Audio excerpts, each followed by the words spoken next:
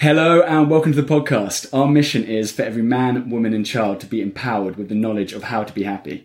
The goal of this show is to introduce you to the people and the ideas that will help you live truly fulfilling lives. Today, I've got a friend back on the show for round two, Carl Honoré. Carl is the author of the international bestseller, In Praise of Slow, which dissects our speed-obsessed culture and celebrates those who have gotten in touch with their inner tortoise, as well as the books Under Pressure, The Slow Fix, and his latest book, Bolder. Carl's TED Talks have been viewed millions of times, and he has been described as the unofficial godfather of a growing cultural shift towards slowing down. Carl, thank you so much for being here. Thanks. Good to be with you. You've been unbelievably patient. The people back home listening to this will have no idea, but this was meant to start half an hour ago, and we've had. I was going to say we've had technical issues. You have had no technical issues. I've had 1,000 technical issues, and you've just been waiting patiently at the other end of Skype. So I apologise and thank you for being so patient. No worries. These are the pitfalls of the pandemic. And if I were impatient, that wouldn't be very slow. So it'd be a little bit off message, wouldn't it? Exactly. Like internally, you're like, what a dick. But outside, you're like, oh no, it happens to anyone. It could be, no biggie. So I appreciate you pretending that it's not my fault. Nah, no pretending. Because like I say, this is a chronic pandemic problem. I've been in the same boat, so I feel your pain. Well, I've been watching some of your videos actually. You've been during the pandemic. You've been uploading a couple of videos, and I saw one video with I think I got a sneak peek of your garden, which was you were looking very zen and meditating in the back of on a chair. Yeah. So I quite like MTV Cribs or kind of being nosy. So I was like, that must be his garden. It looked very nice. A lot of plants. That's my garden in South London, which it's modestly sized, as many South London gardens are, but it obviously during the pandemic it's taken on epic proportions because it's often the only outside world you can get at. But I remember that video. Yeah, that was a very gentle bit of Zen filming that went on. Our beliefs about aging work as a self-fulfilling prophecy, don't they? Studies show that worshipping youth and denigrating aging makes us actually age less well. Yeah, I mean, that was one of the most astonishing and horrifying discoveries I made during my research. I mean, I was well aware that we were all marinated in the cult of youth and we wander around with this terrible rucksack of negative prejudices about growing older. But I didn't realize that actually buying into those prejudices would take a toll. So yeah, as you say, the research shows pretty clearly that if you buy into the cult of youth, if you buy into the idea that growing older is all about sliding downhill, it will be. So you're more likely to suffer from cognitive and physical decline, to develop dementia, and even to die younger, up to 7.5 years younger, right? So actually buying into cult of youth or embracing ageism, if you like to use the key word here, is the ultimate act of self-harm. We actually began to embrace this attitude in the 1960s, I think. Why did this new way of thinking come about in the 60s? I think it was more a kind of demographic shift. We had the baby boom after the war, and then we suddenly had this rush of affluence across the culture. And so you had the emergence of the teenager as a cultural trope, as an idea, right? And youth began to take on its own garnishes, right? Its own way of being in the world, its lingo, its fashion, its music, and so on. And that kind of moved right into the center of the cultural conversation, so that it became that youth for the first time in human history became something to aspire to, right? It was kind of like it became the cool thing to be young. And that had never really properly been the case in the past. I mean, it was always a mixed bag in history. One of the great myths is that throughout human history and in the past pre-modern era, that everybody looked up to their elders and everybody who was older was on a pedestal, and it was great growing older, and everybody looked forward to aging. That's not true. It was a much more complex picture, and people, even you go back to the Roman era and you'll find people poking ruthless and nasty fun at their elders, right? So it's a mixed picture in the past. But what happened from the 60s on, I think, is that the needle swung right off to the other end of the spectrum, where suddenly the whole idea of aging began to inspire everything from fear and disgust to guilt, shame, and it just became a thing that people were embarrassed to talk about. That's why if you go to Google search and you type in "I lie about my," the number one answer that comes up is right. It's not it's not weight, height, income. It's not even how much porn I watch. It's how old I am, right? Aging and ageism make us feel so bad about growing older that we lie about how old we are. The studies show that across the globe, human beings tend to follow a U-shaped happiness curve. So this is good news for anyone who is worried about it. What does that mean, a U-shaped happiness curve? Well, again, one of the great myths of aging is that, older people are unhappy, that aging makes you sad and depressed. And, think of those phrases we use, grumpy old man, crotchety old woman. But actually, as you say, human beings do follow what's called a U-shaped happiness curve, meaning they start out, high and happy in childhood, fall pretty steadily till they bottom out somewhere in middle age, and then bounce back up again. So that across most developed nations, you'll find that the adult group that report the highest levels of happiness and life satisfaction are the over 55s, which, goes completely against the cult of youth narrative, which is that, you better have all your fun now because the second half of life is all doom and gloom. It ain't. What I found interesting about that is what the scientists have detected about there might be actually a similar curve in chimpanzees and orangutans. And in bonobos as well. They've seen a similar curve going on there. So yeah, it could well be that this happiness boost in later life is coded into our primate genes. There are a whole range of reasons to think that might be the case, or to theories of why it would be the case. What would be the evolutionary benefit of a happiness boost in later life? One of the theories that I find most convincing is that having, if you think back to, our ancestors on the savannah, right, pre-civilization times, having upbeat, hopeful grandparents around would be a bonus, right? The worst thing for a tribe trying to survive and eke out a living in sub-Saharan Africa or something in way back when would be having a bunch of griping, crotchety, unhappy. Right? If they're upbeat and they're able to see the upside and they're able to process bad news and deal with it in a more hopeful and upbeat kind of way, then that's got to be good for the tribe, right? So I suspect that's probably part of the explanation. That's a really interesting explanation. I was going to think, because if they were no longer like going out running down, I don't know, like Buffalo, and they were also like really miserable to be around, it's like, oh shit, like what's like grandpa? So I think the fact that they're really upbeat, it's like, exactly. Go on, let's keep grandpa around for a bit longer. Keep him a little, yeah, that's right, yeah. But otherwise it's time to for him to ship out or leave him behind the next time the tribe moves on, right? I mean, I think one of the reasons that people feel happier in later life is that as we grow older, we tend to get more comfortable in our own skin, more at ease with ourselves and our place in the world. And we feel less beholden to other people's opinions and expectations. I mean, the famous agony aunt from the United States, Ann Landers, once said that at 20, we worry about what other people think of us. At 40, we stop worrying about what other people think of us. And at 60, we realize they were never thinking about us at all. Right? And I think what that gets at is that, what's the right word? Lightness or freedom that comes upon us in later life, where we're able to just let all of those expectations of other people fall off, and we're able to focus in on what really lights us up, what really puts fire in our bellies, and let the other stuff fall by the wayside. And I suspect that probably explains part of this happiness boost as well. We just get better at this thing called life, right? Carl Jung, the psychotherapist, famous psychotherapist, once said that life really does begin at 40. Up until then, everything else is just research. And I think there's a kind of truth in that.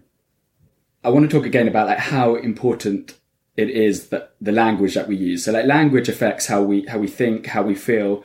Why should we watch out for words like still? They're still doing X, they're still doing Y. How important is our language? Well, language is crucial, and there's studies across all fields of human endeavor and all human disciplines that show that the language we use affects our behavior, affects our feelings, and affects our outcomes as well, how well we're able to perform. So if you look at the whole world of describing aging, all of the language we use, all of the terms that are woven into our vernacular are grim, bleak, and downbeat, right?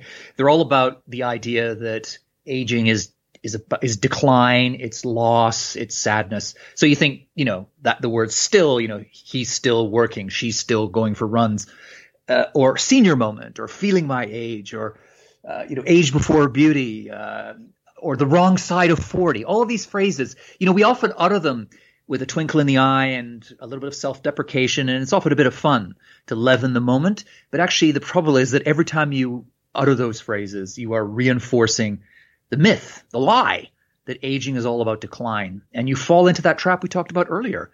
which is the self-fulfilling prophecy. You're reinforcing in your own head, and even maybe worse, in other people's heads around you, the idea that aging sucks. And we know, again, as I've said before, that if you buy into the idea that aging sucks, aging is going to suck.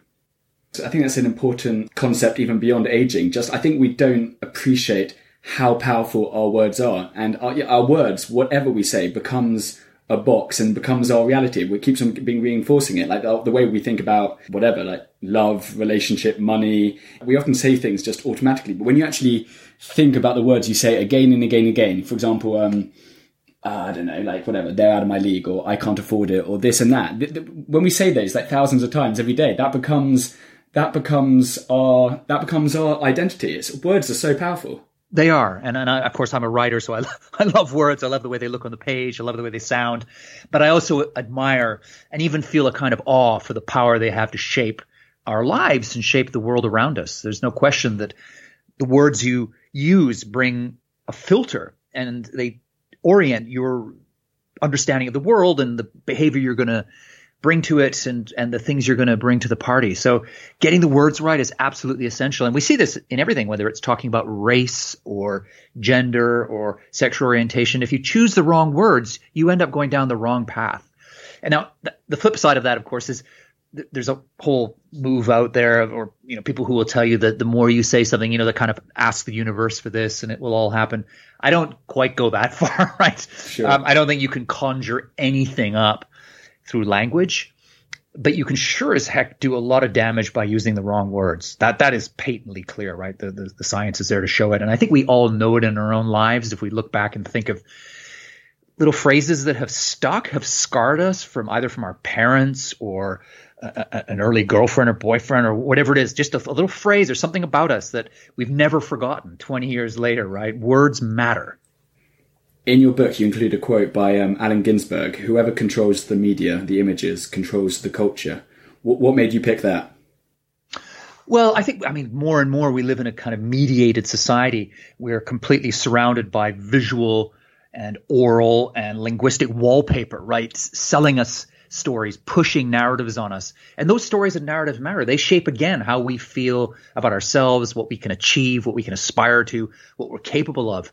And so if you live in a world where all of the imagery coming at you, all of the visual narratives are telling you that it's all over by 35, or game over at 42, right?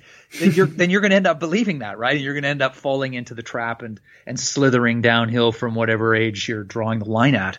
So a big part of reinventing our attitude to aging, redefining aging for the 21st century, is going to be about changing the mediascape, creating a different look to the world around us, whether it's on social media or in advertising or in political broadcasts or public service announcements, on using language, using imagery in ways that tells a different story about aging, an aging story that is richer, more nuanced, but also more optimistic. I want our audience to hear about an old lady called Jacko. Yeah. What is the pharmacy sketch? Oh, good old the pharmacy sketch. Well, the pharmacy sketch was a kind of candid camera Jeremy Beadle, for British listeners, thing where a woman in her 80s, small, frail, in a sort of frayed housecoat, turns up in a pharmacy in Beirut, and in a fairly loud voice asks for Viagra, right? And has a back and forth with the pharmacist who's in on the joke, but they're filming the reaction of all the other people in the pharmacy. And it's just, I don't understand Arabic, obviously it's Arabic, but it's just comedy gold, right? The expressions of the people who range from shock, horror, and disgust to, bending over and just roaring with laughter at the idea of a woman in her 80s, A, asking for Viagra, or B, presumably having sex at all. And it's just part of a series of programs which has made a real splash in the Arab world out of Lebanon, where they take older people, put them in counterintuitive, surprising positions, whether it's ordering a high-end laptop or inspecting lingerie in a park or whatever it is, and just sort of monitor and record the reactions of people around them. And it's a way of just poking at that kind of, again, the cult of youth, the idea that people can't be alive and in the world and doing fun things, having sex, buying Viagra at whatever age, And the woman who stars in the Viagra sketch is called Jacko. And she was whenever people ask me who is the person who sticks with you most from all your interviewees for the book Boulder, I think it's probably Jacko. I mean, she was just an extraordinary character. She'd lived a very quiet, modest, pretty uninteresting life, running a guest house in Lebanon, in Beirut for all her life, until in her sort of 70s, she was discovered, by this program, Live Long, and became the star of the show, and it became an influencer and a household name across much of the Arab world. And she just had such a glorious light touch and a way of seeing the funny side of things. And she was just an extraordinary character, right? And she was such a perfect example of how, it's never too late to dream a new dream or start a new career or have fun doing something else. And also it's never too late to just be alive, right? She was just full of joie de vivre, right? She was just such a wonderful character. And I thought she really shone out luminously from the pages of the book. I googled her also on.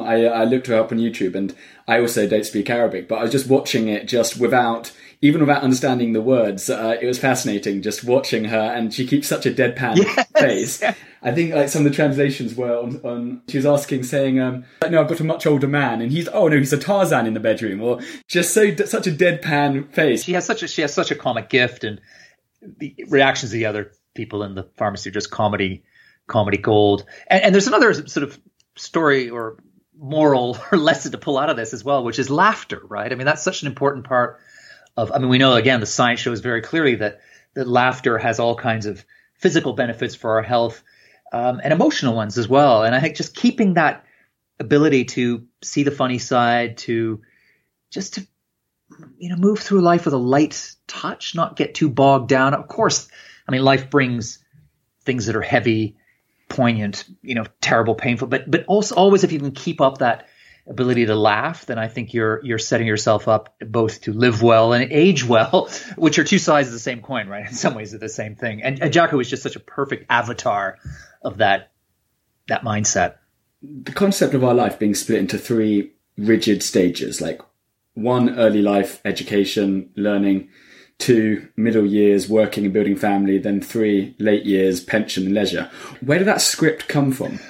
Well, it feels like it comes from a long time ago, but of course it's quite a recent phenomenon in the sense that, most industrialized nations only started creating, pensions and paying people in that stage of life towards the end of the 19th century. So it's all that throughout human history, that is really a small period of time that we've had a century or so. Up until then, people more or less worked until they dropped, right? Or couldn't work anymore, and then they would fall on the mercies of their family or the village or so on. But people didn't live so long as a general rule. But of course, you get into the modern era, the sort of industrial era, and suddenly people are living longer. They're living longer than they can work, or they want to work, or the system is set up for them to work. So you've got this weird, huge chunk at the end where people weren't sure what to do. But for most of the 20th century, they didn't last long in that chunk, right? They would retire, and then within a few years, most people were dying. But towards the end of the 20th century, and now where we are in the 21st century, that third section of pension leisure has got stretched right out as people live.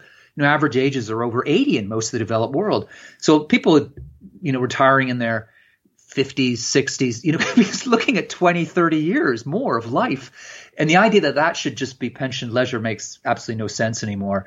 So I think this weird blip of the 3-stage life path it's past its sell-by date, which is why you're starting to see gradually, sometimes grudgingly, governments, companies, communities, just citizens, all of us trying to move towards something more fluid, trying to break up the straitjacket of those 3 stages. So that, because of course, the idea that you would only learn and do education in the early years, again, that seems like something that doesn't make sense in the modern world where things are changing so fast and you've got to keep learning and to stay relevant. Culturally, in the workplace, technologically, etc. So learning has to be lifelong rather than confined to that first stage.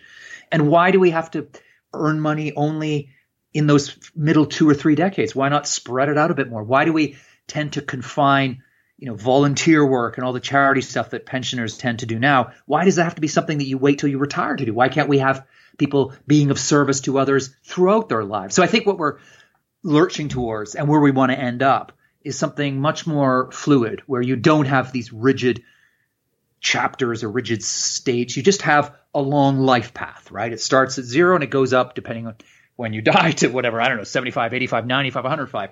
And all along that path, you decide at whatever stage you are, what the mix is going to be for you. How much of it is going to be paid labor, how much of it is going to be volunteer, how much is going to be learning, how much is going to be family, raising children, and so on. And each person having the freedom to define what that age means for them in that moment. I think that's what we want to aspire to now. And it's within our grasp, right? We have the know-how, we have the affluence. What we need to change is the cultural holdback, right? We need to slough off the old prejudices and biases and hang-ups so that we can step into this brave new world where what matters is less and less how old you are.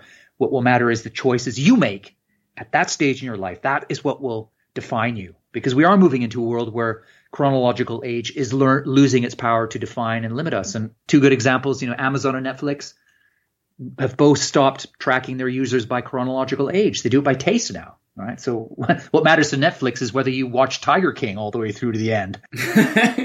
Good choice. And I did. What matters to Amazon is what books you buy in the lead up to Christmas to give to your loved ones. Right. It doesn't matter to them whether you're 35, 55 or 95. Right. And that, I think, is a glimpse of the future, that chronological age, though still important, because, no one is the same at 55 as they were at 25, nor would they want to be, right?